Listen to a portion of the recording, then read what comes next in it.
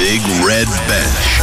Saturday and Sunday from 6 p.m. Cork's Red FM. Good evening, ladies and gentlemen. Glad you could join us on the Big Red Bench. Roy here with you until 7 p.m. and a packed hour of sport coming your way right here on Cork's Red FM. We're going to get reaction from a dramatic evening in Corky Rain as Cork are crowned Munster Hurling League champions. Going to get reaction from the Cork ladies footballers. They had a good win today over at Mayo. Going to wrap up all the day's action in the Premier League. There's been plenty of drama. It's all just in the late game as well. Arsenal 2, Manchester United 2 is the latest score from there. Going to get you an update on that one in the next couple of seconds. And tonight we have the second episode of Hear Me Roar, our new series with Cork legend Valerie Mulcahy. She's talking to Louise Shanahan on this evening's episode. You're listening to the Big Red Bench on Cork's Red FM.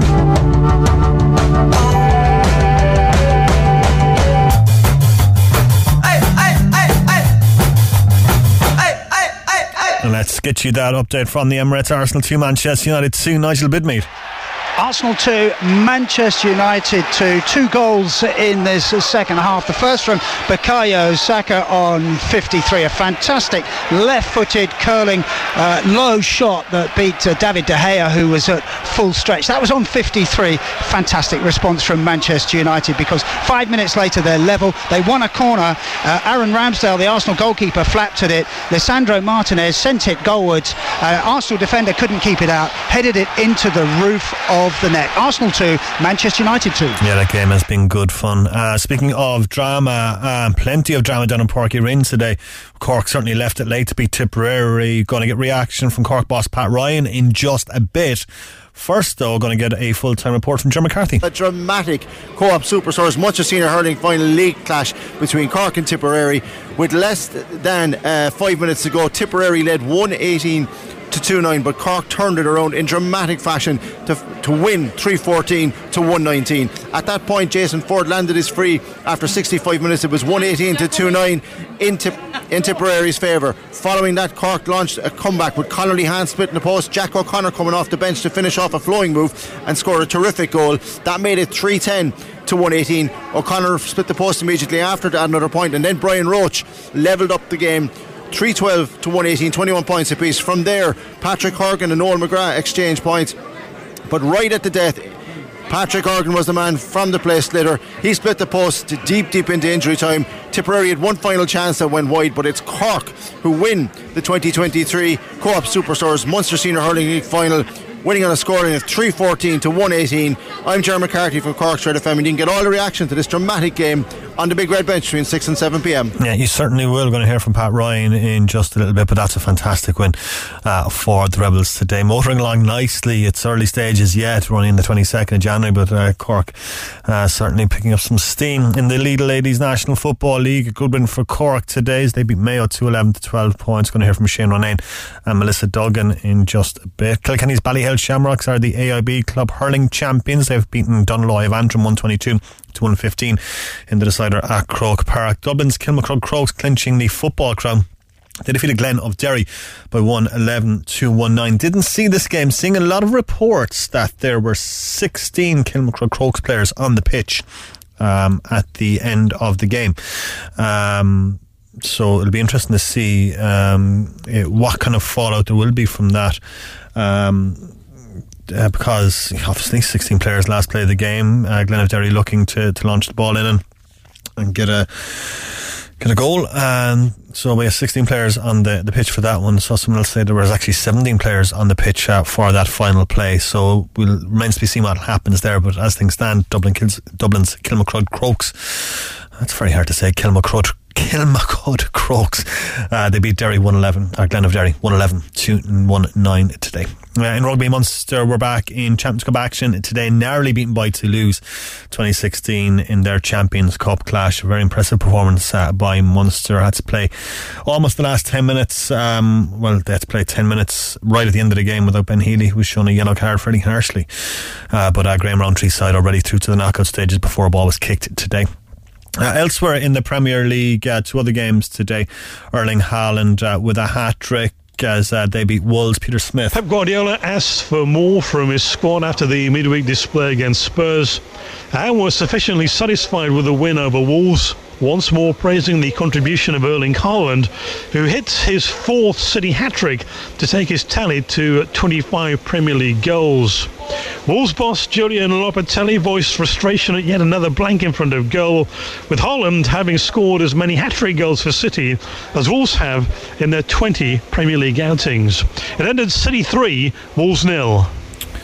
No goals between Leeds and Brentford. Adam Drury is watching this one. The goalless draw between Leeds and Brentford was easy to explain. Good defensive discipline that caused a deficit in attacking quality. Jesse Marsh, in optimistic fashion, felt his Leeds side would eventually find it in future games. It's only Leeds' 3rd clean sheet of the season, and the Whites are only a point clear of the bottom 3, but sometimes every point counts. Brentford remain in the hunt for a spot in Europe with a draw, and given they had no shots on target, a first bit of ease in Premier League football, it's unsurprising Thomas Frank was happy with the point. Leeds 0, Brentford 0. 2 Cork sides in action in the FAI Intermediate Cup today. Great win for Ring Mahon Rangers. They won 2-1 away to St Mark's this evening. Avondale United meanwhile losing 3-2 at home to Cockhill Celtic. Golf, Padraig Harrington was 4th at the Abu Dhabi Championship today, shooting a 5 under par round of 67. He finished 16 under par. The winner was Victor Perez on 18 under. Seamus Power finished on 10 under. Shane Lowry shot further back on 9 under par. Leona Maguire is in a tie for 10th on the final day of the LPGA's Tournament of Champions, 6 under par after 11 holes. Brooke Henderson, the leader there, on 14 under. Stefanos Tsitsipas is through to the quarterfinals of the Australian Open after winning a 5-set epic against Yannick Sinner in Melbourne. The top-ranked remaining man will face the unseeded Yuri Lehechka next. That's after he shocked the world number 7 Felix Auger-Aliassime. Women's number 1 Iga Swiatek is out, along with the 7-seed Coco Gauff. In basketball, Blue Demons are the Under-20 Men's National Cup champions. They defeated Tolka today 76-73. Blue Demons captain Jack O'Leary awarded the MVP award after scoring 13 points in the Under-20 Men's National Cup final. Singleton Super Valley Brunel lost its Meteors today 70-53. Alright, we are going to start the show with that dramatic game down in Páirc Uí Rinn as Cork left it very, very late indeed to see off the challenge of Tipperary. Ger McCarthy, the hardest working person in the game, was down there for Cork at FM and afterwards spoke to Rebels boss Pat Ryan. I'll just start by saying congratulations, Pat. Obviously your assessment of your team's performance, and especially the way they finished there in the second half. Look, an awful lot to work on. You know, as you can see outside, we started very well first 15, maybe 25 minutes even, and Tipperary had a fantastic purple patch then for 10 minutes just before half time, and we were very disappointed how we finished that. Our work rate was way down.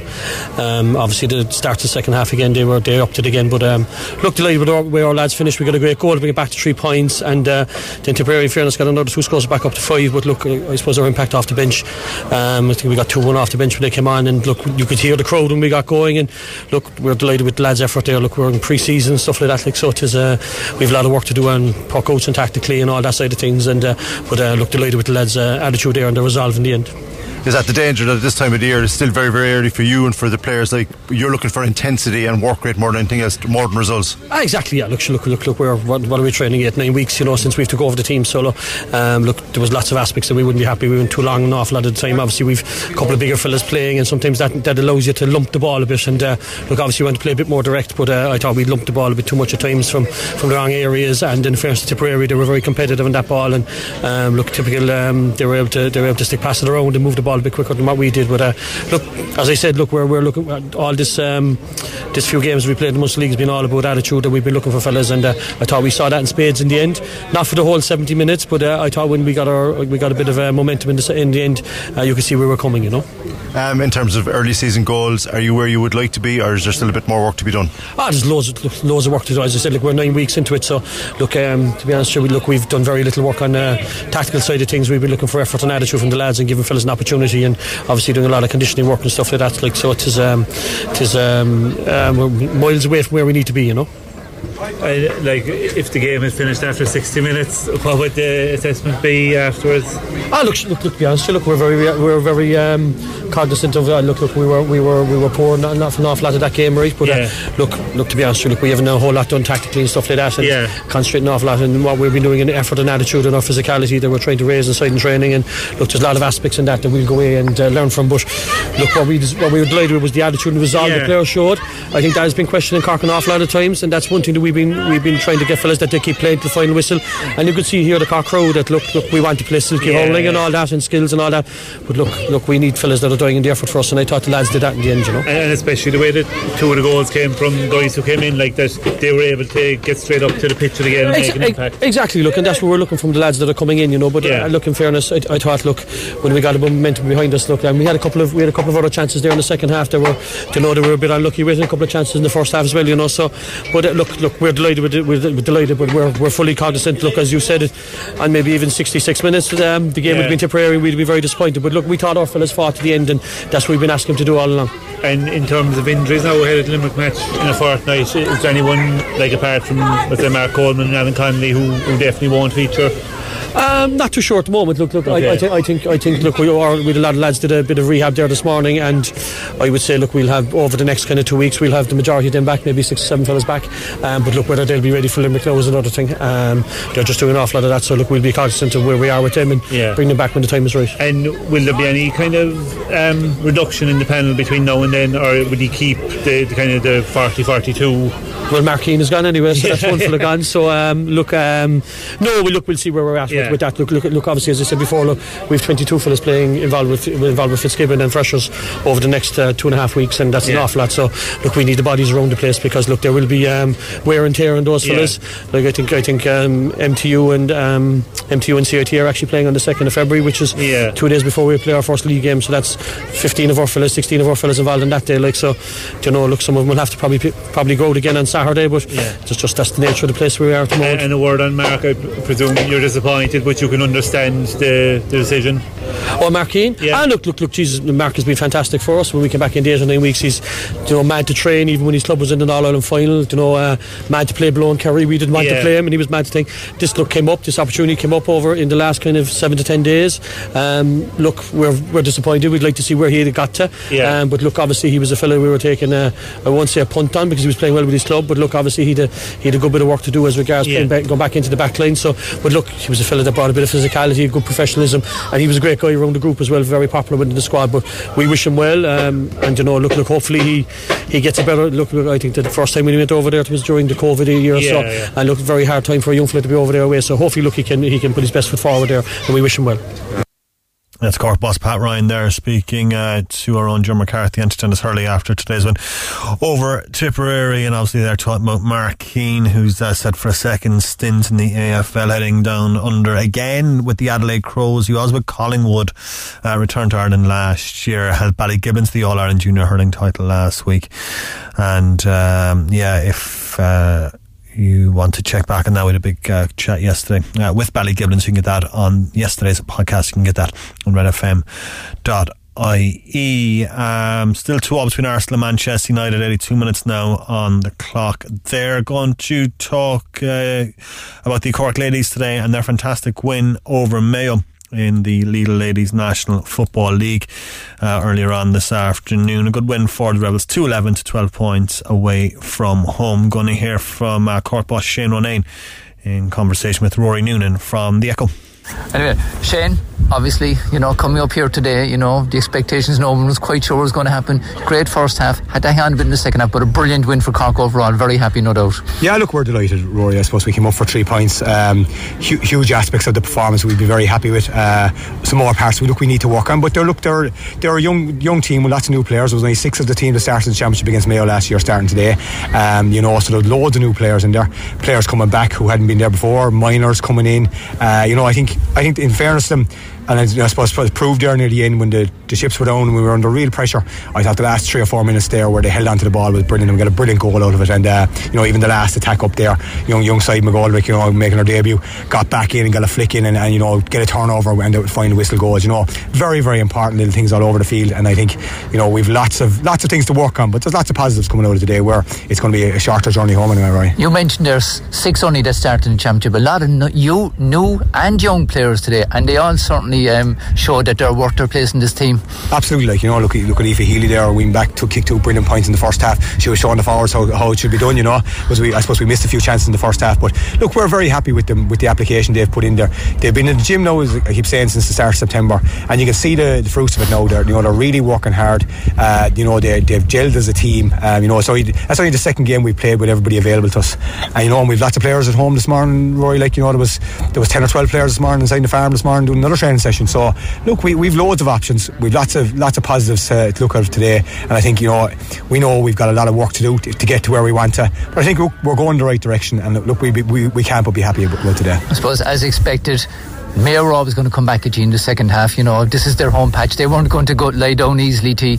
And in fairness, like to the girls in that second half, they stood up, and as you said, they held on to that ball magnificently at the end there to see out the game. Yeah, look, I suppose that's very important. Look, we knew there was going to be a kick from Mayo. Like, I suppose we had held them to a lot of only a few scoring opportunities in the first half, which was brilliant defensively from us. I suppose we didn't take our chances on the end, so we probably should have been further ahead at half time. So when you do things like that in the game, you're asking for a small bit of trouble.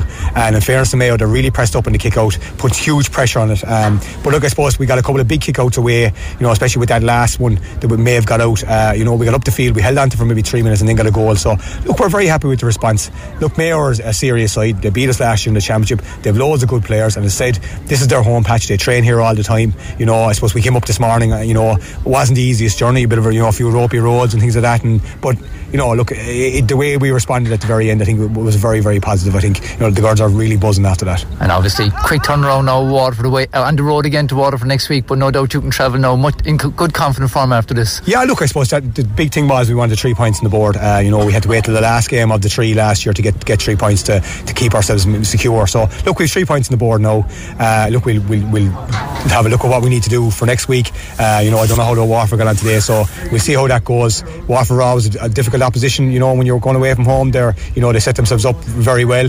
They were very hard to break down last year, on the both games we played against them. So look, we know it's going to be a tough test again. I don't think there's any game in Division 1 is going to be easy, Rory. I think it does has become over the last few years very, very competitive, and I think that's what we like. We're out there trying to play the best. So look, we'll roll into next week. We'll see how the bodies come out of today, who's available, who's not available. We might have a couple of more people available, and I think look, there's a massive competition for place. As I said, when I saw the 10 or 12, they sent down a photograph this morning of their training session, and they put in 100%. Someone trained them this morning, and I think that's sign of a good squad, a lot of unity in the squad, and look, we're very happy with the way things are going at the moment. Yeah, Shane Ronayne, their Cork boss, speaking after today's win over Mayo in the Lidl Ladies National Football League. Going to hear from Cork's Melissa Duggan.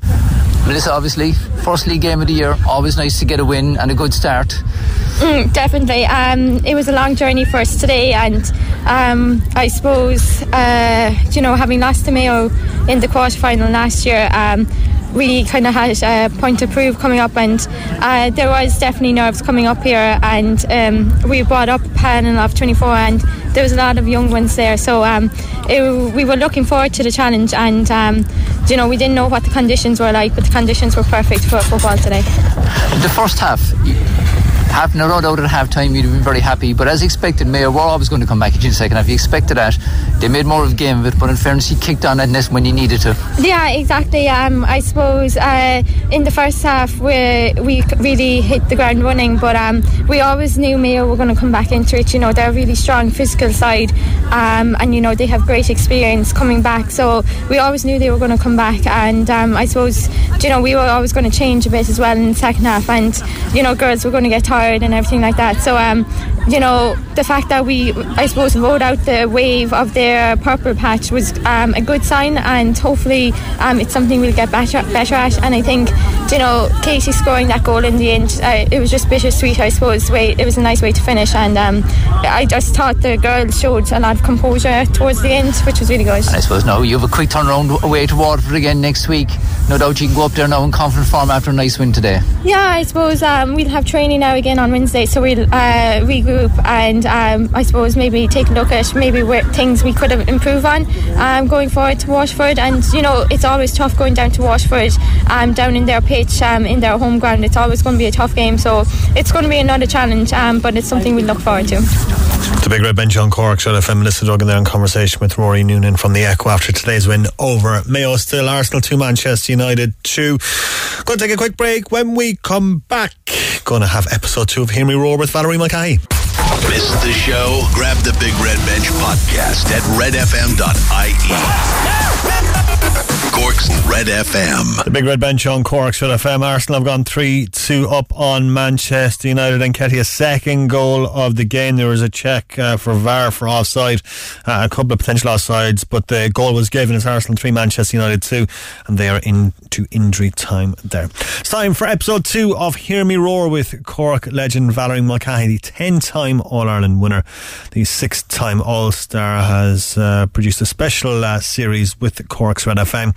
Last week we heard from Lisa Maguire about her professional golf career and why she stepped away from professional golf. Episode 2 today is with Cork Olympian and sprinter Louise Shanahan, talking about her beginnings in the sport, competing at the Olympics, looking ahead to the games in Paris, and plenty more besides. Really fascinating chat between Valerie and Louise Shanahan. This is episode 2 of Hear Me Roar on Cork's Red FM. What makes sportswomen tick? What motivates us? What inspires us? Who is the person behind the athlete? My name is Valerie Mulcahy. I'm a 10-time All-Ireland winner with Cork and a 6-time All-Star. Now I'm turning host and talking to some of Cork's greatest sports stars, or those who have a strong connection with Cork. In this series, I'm speaking to 6 inspiring athletes to find out their answers to these questions. This is Hear Me Roar with Valerie Mulcahy. I got the eye of the tiger, a fighter, dancing through the fire, 'cause I am a champion. You're gonna hear me roar louder, louder than a lion, 'cause I am a champion. You're gonna hear me roar. Oh, oh, oh, oh.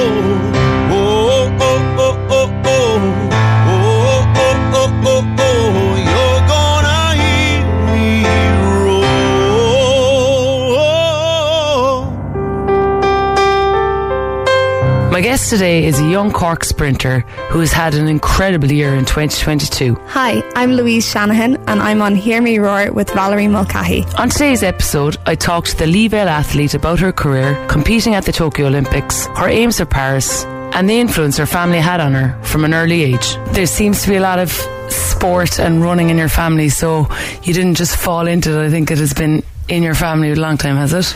Yeah, so when I was born, my dad was the coach at University College Cork, and I was 6 days old when I was brought to my first race. So it was actually, we're out in Carheen, and it was in the pitches right behind us. The InterVarsity cross country was on, and I don't think Mum had much of a say in it, but Dad brought his new daughter down to show all the athletes, and I was put into a carry tot and abandoned on the side of a cross country course. So to say I kind of grew up around athletics, really isn't far from the truth. I remember kind of some of my youngest memories are sitting at the back of the bus with the college kids going off to the InterVarsities, and they'd be singing The Wheels on the Bus because I was 2 or 3 years old, and yeah, kind of travelling to races with Dad. And I guess the one race that kind of always stood out to me was the Cork City Sports. Yeah. So Dad would have been really involved in organising it, and Mum would have lent a hand in terms of doing up the results and stuff. And she tells stories about how they used to do the results up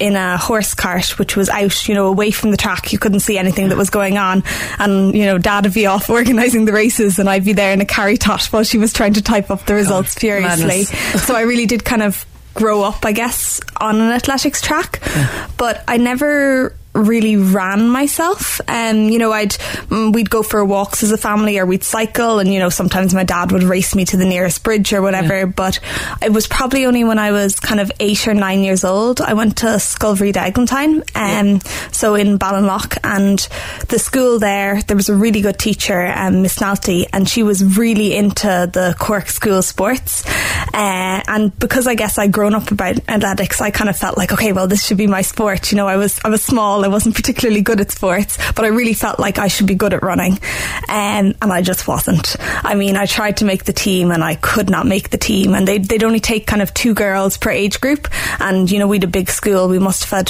had 80 to 90 kids in a year, but I could not make this team.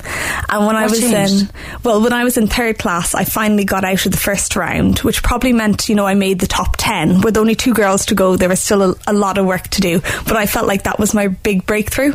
And they obviously had kind of further rounds, but unfortunately my family went on holidays and I missed the next round. I read that, and they were like, we have to do something here, because I think you had a bad reaction. Did you? Were you sulking? Oh, I was so unimpressed. Like, I would say, you know, I'm a stubborn child, but to say I threw a tantrum at kind of not being on the team because I missed the round, you know, I had felt this was my big breakthrough, and so I was unimpressed with my parents, to say the least. And kind of their solution was, well, you know, Dad said, you know, there's a local athletics club, and if you really want to do this, you could go down and train.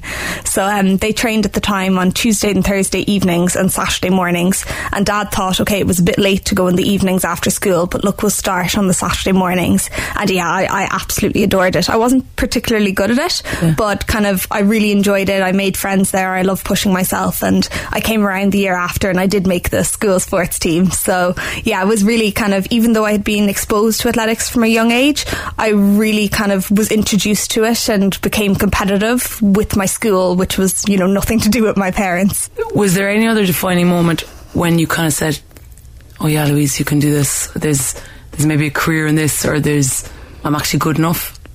Well, when I started off in Leavale, I wasn't particularly good, I was saying, and I think we had a huge number of girls there, and we must have had, I'd say, 3 relay teams at the county championship. So there's 4 people on a team, so you know, that's 12 girls. And I was sub on the C team, which meant I was the 15th best girl. And if they'd had 16 girls, they would have entered a D team. So I was the worst girl in the club in that age group at that time. So I think it was probably maybe when I was 13 or 14 years old that I kind of was introduced to middle distance running, 800 metre running. And I kind of had success. I think it was in the indoor races were the first ones I did, where I really kind of enjoyed racing, but also was up high enough in the field to kind of, to get the kind of buzz, the adrenaline rush that you get when you kind of do well in sport. That we get addicted to. Exactly. So I think I was only kind of 12, 13, 14 when I kind of got that and thought, okay, well actually, you know, I'm good at this sport more than just kind of someone who's here to make up a team or, you know, run kind of on a cross-country team. So what do you think, you know, when you're young, like what, do you just try every category and then find one, or how does it work for you? How did you just kind of go 800? I know you ran 400s as well, and you probably have others. Like, tell me a bit more about that. What have you done, and then what have you felt best at? Yeah, so Leavale is traditionally, I would say, a sprinting club. Maybe not kind of 40 years ago, but certainly kind of when I was starting running, it would have been definitely kind of more of a sprinting club. And I always think, you know, sprinting is when a kid says they want to be an Olympic runner, they never think about wanting to be a 5k runner, not once. They always want to be a sprinter. So you know, when you have parents bringing kids down, they always say, oh, my son's so fast. They never really say like, oh, you know, he'll be really good at the 1500 metres. So I did a lot of sprinting, and you know, all my friends would have been sprinters, and I think gradually, you know, we came across to the cross country season, and I would say I didn't particularly enjoy the cross-country season, but I definitely disliked it a lot less than the other athletes. Right. So I think kind of I tried the sprinting, I tried the cross-country. I was definitely not very good at high jump. That was pretty clear from early on. I actually really liked long jump. I think I picked up a bronze medal in the under 11 counties, and you know, that was something where I definitely thought I was going to be a long jumper that week. Right. But I would say, you know, I tried everything, and gradually I realised, okay, you know, 800 metre track is the thing I'm good at. When is it good to specialise then, do you think? And when did you specialise? So I think I actually specialised quite young. I would say by 13, 14 I really had said I wanted to be an 800 metre runner, but having said that, I mean, I still ran cross country all the way until the end of my teenage years, and then I finally persuaded my dad to let me stop, and then I went over to Cambridge and they've made me run cross country again. So how long is cross country? I know it's the terrain that, but so the cross country I'm running now is 4 miles long, so it varies as you go up through the age groups, but I can tell you it's an awful lot longer than 800 metres. And how long would that take? What times do you do? I think, roughly you're talking about 24 minutes, I guess. It depends on the course. Some of them are very fast. The British really like getting us to run through rivers for some reason that I will never understand. But if you think that 800 metres takes me 2 minutes, it's a completely different ball game. Within that 2 minutes, how tactical is it? A lot of it is somewhat autopilot in terms of, this is the pace you're going to go off with. So the first, let's say 150 metres, the first 110 metres are in lanes, but then you break. So that's kind of autopilot. You know what you're going to do there. And there's a lot of tactics come into play coming into the break as all the athletes filter into the inside lanes in terms of where you want to position yourself. And sometimes you'd like to position yourself, say, further up, but the field is running faster than it should be running, so kind of trying to calibrate, how quickly am I running and not get carried away with the occasion. And then after that, I think it depends on what kind of athlete you are. A lot of athletes will push it on in the centre.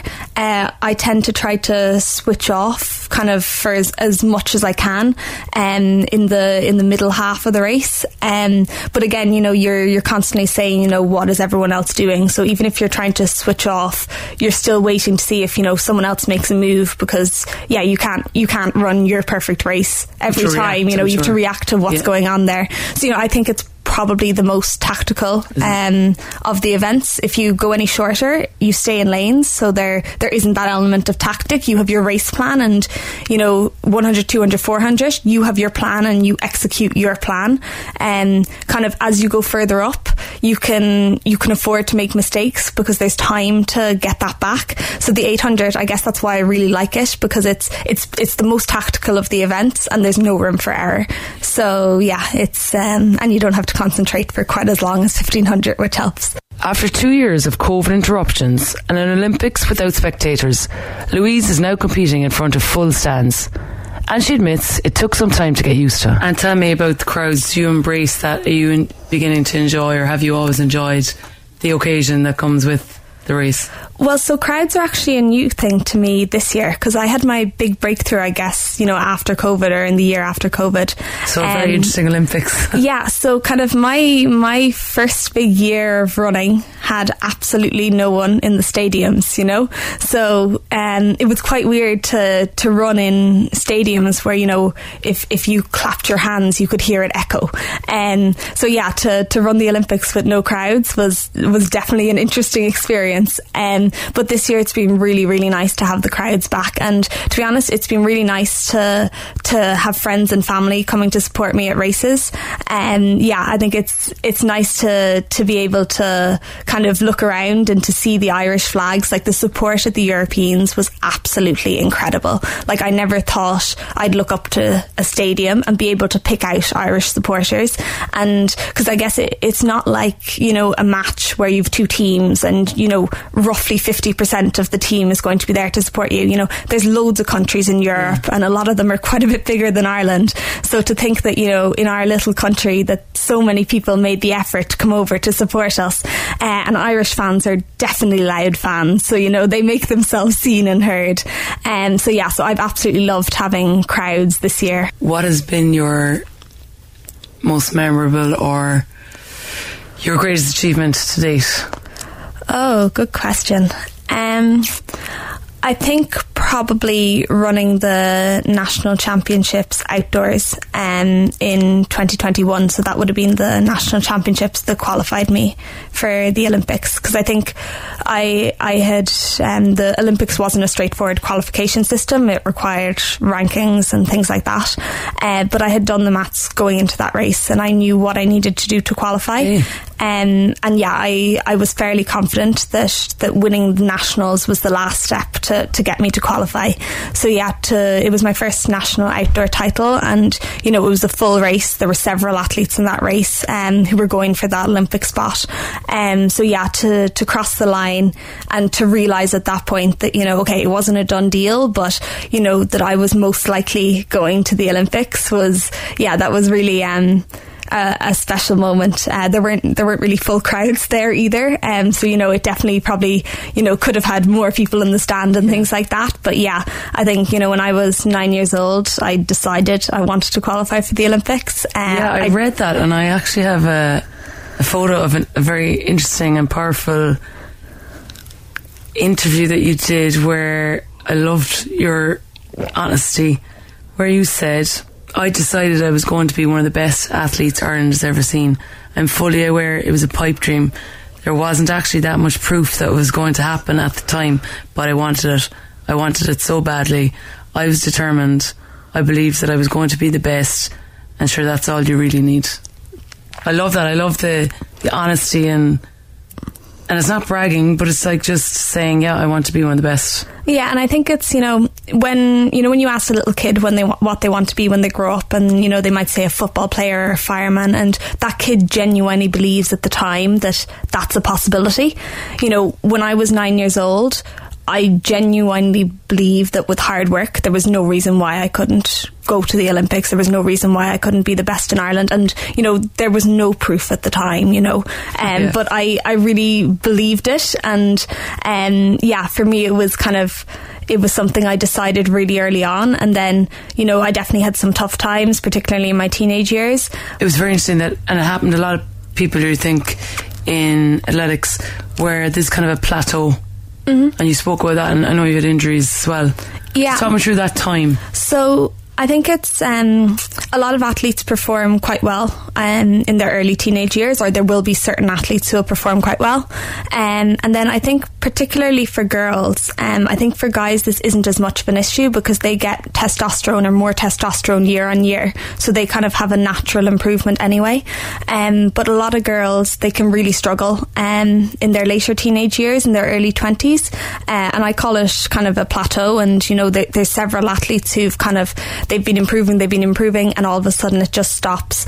So for me, when I was 16 years old, I won the European Youth Olympics, and I ran 2:08 for 800 metres, and I think it was maybe the best youth time in Europe. So it was, you know, it was a really good time at 16 years old. Unbelievable. And then at 21 years old, I was still running the same time, and you know, that time wasn't good for a 21-year-old, or you know, it wasn't going to get you to championships and things like that. So that was a really tough kind of 5 or 6 years for me. And then one day I did a race in Belfast, and I halved the distance between my 2:08 and the Olympics, so I took 3 seconds off my time in one race. But yeah, I think those years were incredibly tough for me, and I was really lucky, I guess, that you know, I had huge support. My dad was my coach, so you know, he could see that I was still giving everything to training. It wasn't like I was getting distracted, and that, you know, he believed that, you know, if you keep working at it, it will come, and he passed that, you know, on to me. And I had great friends in the sport at the time, so it was really great to still, you know, okay, maybe the running's not working out so well, but I'm still going to go to hang out with my friends, to talk to my friends and things. And then I had a few good coaches, kind of who I come across, say, in the gym and things. And there was one coach, Steve Fleming, who was a long jump coach, and he kind of went away and did a bit of research and said, look, Louise, you know, I'm a physicist, I'm a numbers driven person, and he kind of showed me the numbers and said, you know, this is normal, this happens, lots of athletes, and look, you know, you don't know if it's going to be 3 years, 5 years, 7 years, but actually a lot of athletes that this happens to, when they get out the other side, it's as if that break never happened. And you know, I think for him to show me that in my language, so for him to show me that as evidence and numbers, I really believed that. And you know, in the end, he was dead right. You know, I ran the 2:08, and then I kind of broke through to the 2:04, and within another 2 years I was down at 2:01, you know, and I'm back up exactly where I would have been if I'd continued my kind of normal progression. So yeah, for 6 years it was incredibly tough, and then the times tumbled. Louise has a degree in physics from UCC and has studied in the US and in the UK. She's currently in the process of obtaining a PhD from Cambridge University. You then went to Cambridge. Did you actually ever consider going and doing, could you do postgrad scholarship maybe in America, given that you enjoyed your time over there? Yeah, so I actually, when I was starting my undergraduate, I thought I might do a year in Cork and then look at going out in America. But having a week after I did my leaving cert, I fractured my navicular, so I broke my foot, and it really wasn't a very good injury, and I spent quite a lot of time on crutches. I had surgery for it, and yeah, I really had to stop and think and say, okay, well, yes, athletics means the world to you, but can you really afford to put absolutely everything into athletics? Because, literally one wrong step, you can break a bone and that can be the end of everything. So for me, I decided after the injury that, okay, I would do my undergraduate in Cork. I'd have an undergraduate in physics, and that would set me up well for things. And I guess, maybe the early years of my plateau are kind of explained by that injury and the breaking my foot. But, by the time 4 years later, I should be well over that injury, and I was still running 2:08. It didn't really make sense to me to put my career on hold and to try to put a few more years into athletics. I was running the same time as I did when I was 16. It seemed crazy to put the career on the shelf and say, okay, now I'm going to go for my athletics career. So I was in the depths of my 2:08 situation when I decided to do the PhD in Cambridge. Now, I definitely, when I was looking at PhDs, because I'd had that year in America, I did feel like America was very far away. I'm a family girl, and I really enjoy being able to drop home to see my family. Yeah. And yeah, if you're in America, you can come home once, maybe twice a year. And that was something that I didn't really want. So because of that, I really looked for master's or PhD opportunities in the UK. And yeah, I was looking for, how could I combine running and physics, but also, physics was my career and running, I wanted to cater for it, but I wouldn't say at that point I was saying, okay, well, where can I run and do a bit of physics on the side? I had accepted maybe that, athletics wasn't working out for me. And yeah, so I agreed to do the PhD in physics. I had found a coach, a training set up over there. And about 2 months before I moved over to Cambridge, that was when I had the big breakthrough. And suddenly, running looked like it was back on the cards. And I was saying, ooh, have I just signed away the next 4 years to a PhD? Have I made a huge mistake? But I guess, once bitten, twice shy. I needed more than just one good race to prove to me you should go for it. And so I started in Cambridge, and I started training with the cross country club there. And I absolutely loved it. What's really nice, about sport in a university is that you have a lot of like-minded people. So people who are trying to balance their academics and their sport. But also there were just so many people who really loved running in Cambridge. And I did all my easy runs. I guess Cambridge is, it's not too small a city, but we all live very, very close together. Whereas in Cork, you can go to UCC, but people can be living everywhere. So in Cambridge, we all run together. Every easy run I have people to run with, and I really fell in love with running again over there. And then COVID hit, so I came back to Cork, and I probably had 4 months of training in Cork and studying from Cork. Yeah, studying from Cork, but I guess almost being able to train like a full-time athlete, because I was doing an experimental PhD. So when they shut down the labs and you don't have access to the experiments, there's actually a limit to how much you can do. So it wasn't ideal, because obviously no one had access to physios or anything, so it wasn't quite like being a professional athlete. But I was able to structure my day in terms of get up, work, run in the middle of the day, work some more, maybe do some gym work at home or whatever in the evening. We all set up our lockdown gyms outside. And yeah, so I went back to Cambridge in July and had maybe 3 weeks training there before I started racing. And yeah, I think that was probably, I'd had that one good race the year before, the glimmer of hope, but that summer when I raced, I was a different athlete. And yeah, from there I think I started to think, okay, well, you know what, there is no reason why I maybe the Olympics still seemed out of grasp. I kind of was saying, I might be able to qualify for Paris. Tokyo definitely wasn't on the cards. Yeah. But I guess, the Olympics being delayed by a year because of COVID was kind of... you, essentially. Oh, completely. Like, if it wasn't for COVID, I would not have qualified for the Olympics. So I'm very grateful for this strange pandemic. How do you compare the resources and the supports and that you get in Ireland compared to, say, college abroad?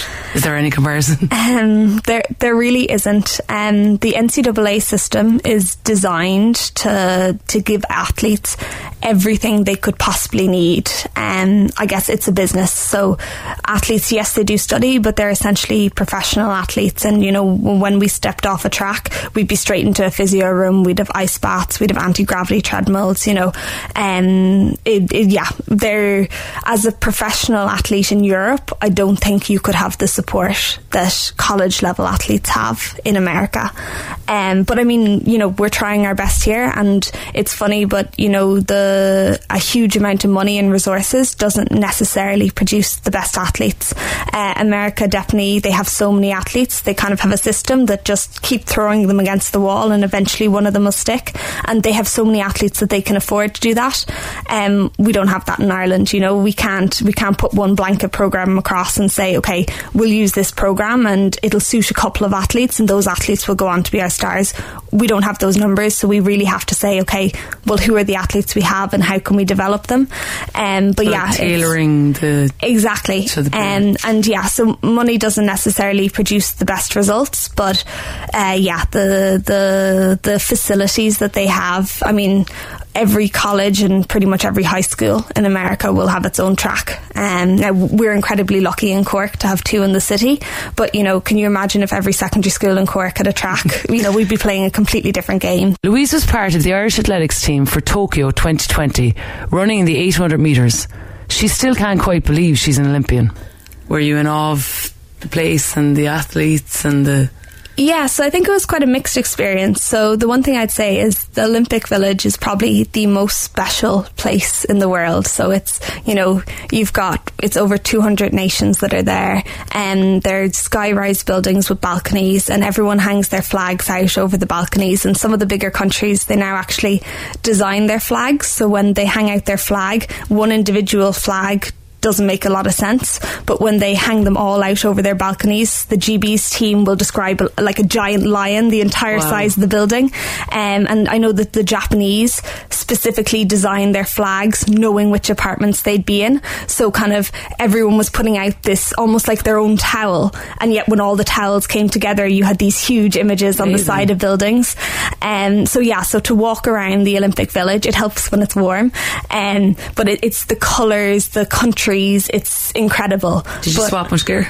Actually, it's kind of, I guess, less of a done thing now in athletics because, well, partly with COVID, so we kind of were staying away from each other, but actually a lot of athletes are now professional, so they're not that interested in switching gear because they can only wear the gear that's given to them. So that was a disappointment, but realistically it was a COVID Olympics, so yes, we could walk around and look at the pretty colours, but you weren't inclined to talk to the other athletes because if you talked to one wrong person and you picked up COVID, you weren't getting to race, and that was just a risk that most of us just were not willing to take. I think a lot of people talk about the food halls being, the most social thing. As an athlete, you spend a huge amount of time sitting in the Olympic Village doing nothing, and a lot of people tend to spend a lot of time in the food hall sitting and chatting. But we had, big perspex sheets up, so you couldn't talk to the other athletes really in the food hall. So it was definitely kind of a lonely experience, and I think I came away from Tokyo saying, that was great, box ticked, but now I want to go to Paris, as much to experience it myself, but also, so many people put so much time into my career, and the idea that, my dad could coach me from when I'm 9 years old, and then for me to run in the Olympics and him not see it, that's just something I'm not comfortable with. So, I want to qualify for Paris. Yeah, but I want to qualify for Paris so that my family can come, my friends can come, and, they can experience it. With the Olympics in Paris just over a year away, Louise admits that the 3-year cycle between the Tokyo and Paris Games is working to her advantage. Yeah, I think so. I think I've been rolling on a high kind of since the 2021 Olympics. So, a lot of athletes kind of stepped down a bit after the Olympics, whereas arguably my 2022 season was better than my 21. So for me, I'm hungry for the Olympics. I wanted to come as soon as possible.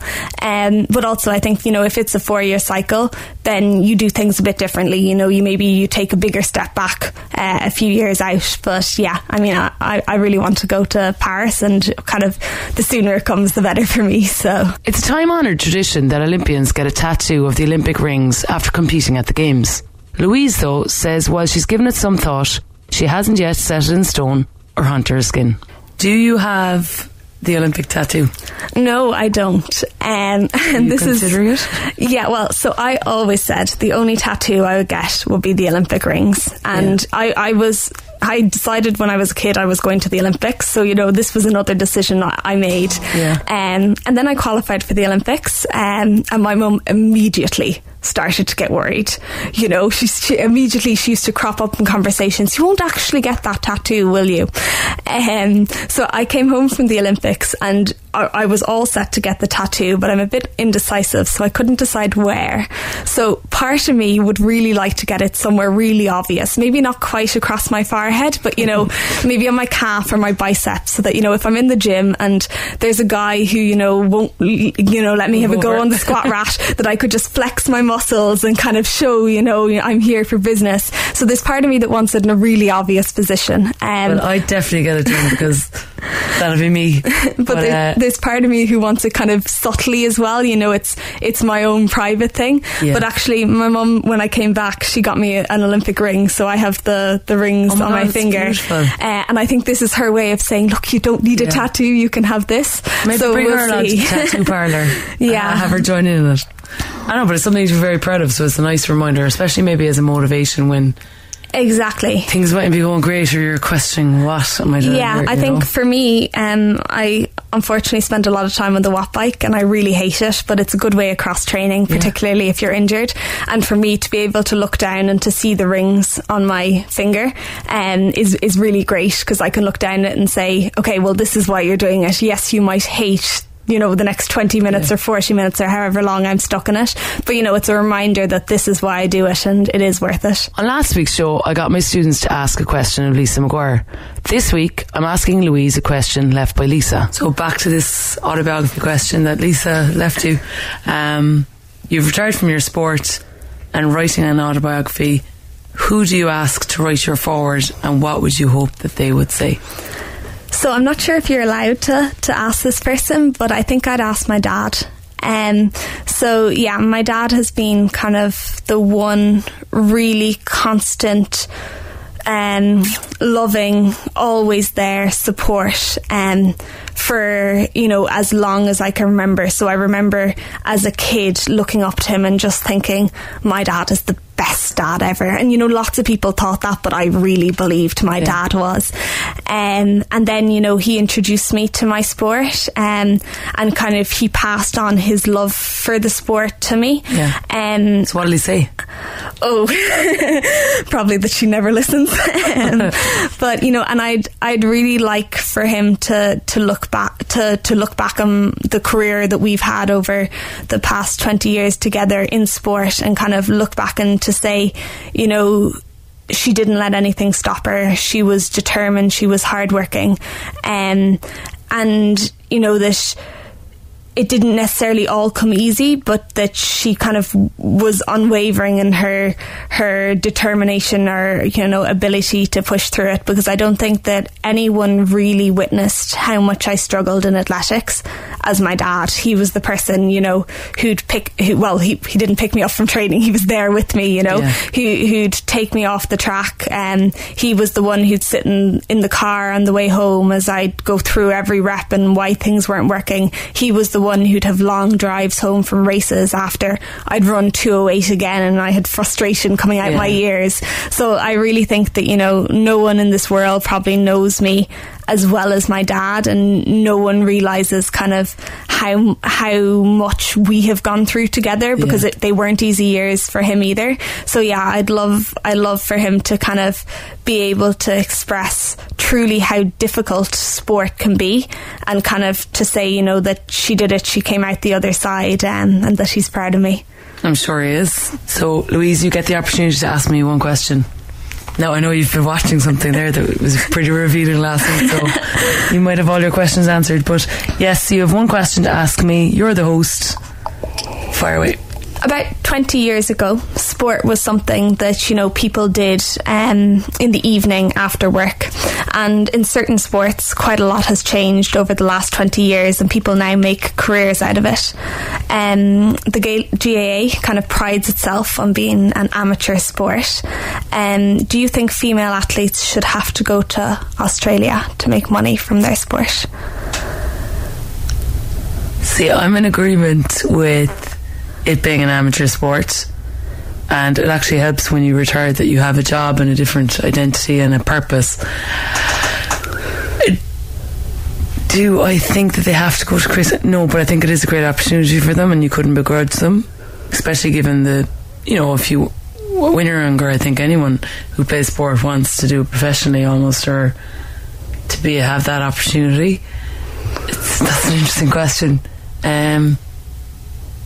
I don't see a way out, because I don't think that the GAA should be I don't think you should be paid to play, but I do think you should be well looked after so that you can get the best out of yourself. And that was one of the reasons why I did set up the Women's Gaelic Players Association, was to try and ensure that players were well looked after, that they enjoyed their career, and then they would be able to give back and not resentful or feeling like that they didn't get the best out of themselves.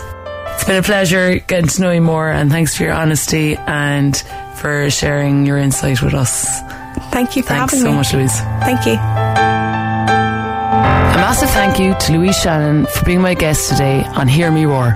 Our guest next week is Irish hockey star, World Cup finalist and Olympian Nikki Daly. So I didn't have that real, you know, I want to be an Olympian from a very young age. It was something that only really came into my life when I was 21, when I, you know, started playing on the Irish hockey team and realised that hockey was an Olympic sport, and there was an opportunity there that if I could make the team, there's always a chance that you could make the Olympics. Hear Me Roar was presented by me, Valerie Mulcahy, and produced and edited by Rory O'Hagan for Cork's Red FM. Music was by the wonderful Jack O'Rourke. Thanks to my friends at mygames.ie, who created a beautiful memento for each of my special guests. Gaibh Mágat as clúsa huirta manubh, agus beg mé caintliv golua. Slán. Yeah, really brilliant stuff there from Valerie Mulcahy, the 10-time All-Ireland winner, presenting Hear Me Roar right here on Cork's Red FM. A fantastic conversation with Cork sprinter Louise Shanahan, and episode 3 with Nikki Daly next week is absolutely fantastic as well, so tune back in for that. We are out of time. Our podcast will be online shortly, redfm.ie, or from wherever you get your podcasts. We're back next Saturday and Sunday from 6. The wonderful Mags Blackburn up next with Green on Red, with 3 hours of the best Irish music coming your way. Enjoy the rest of your Sunday, folks. We'll talk to you next week.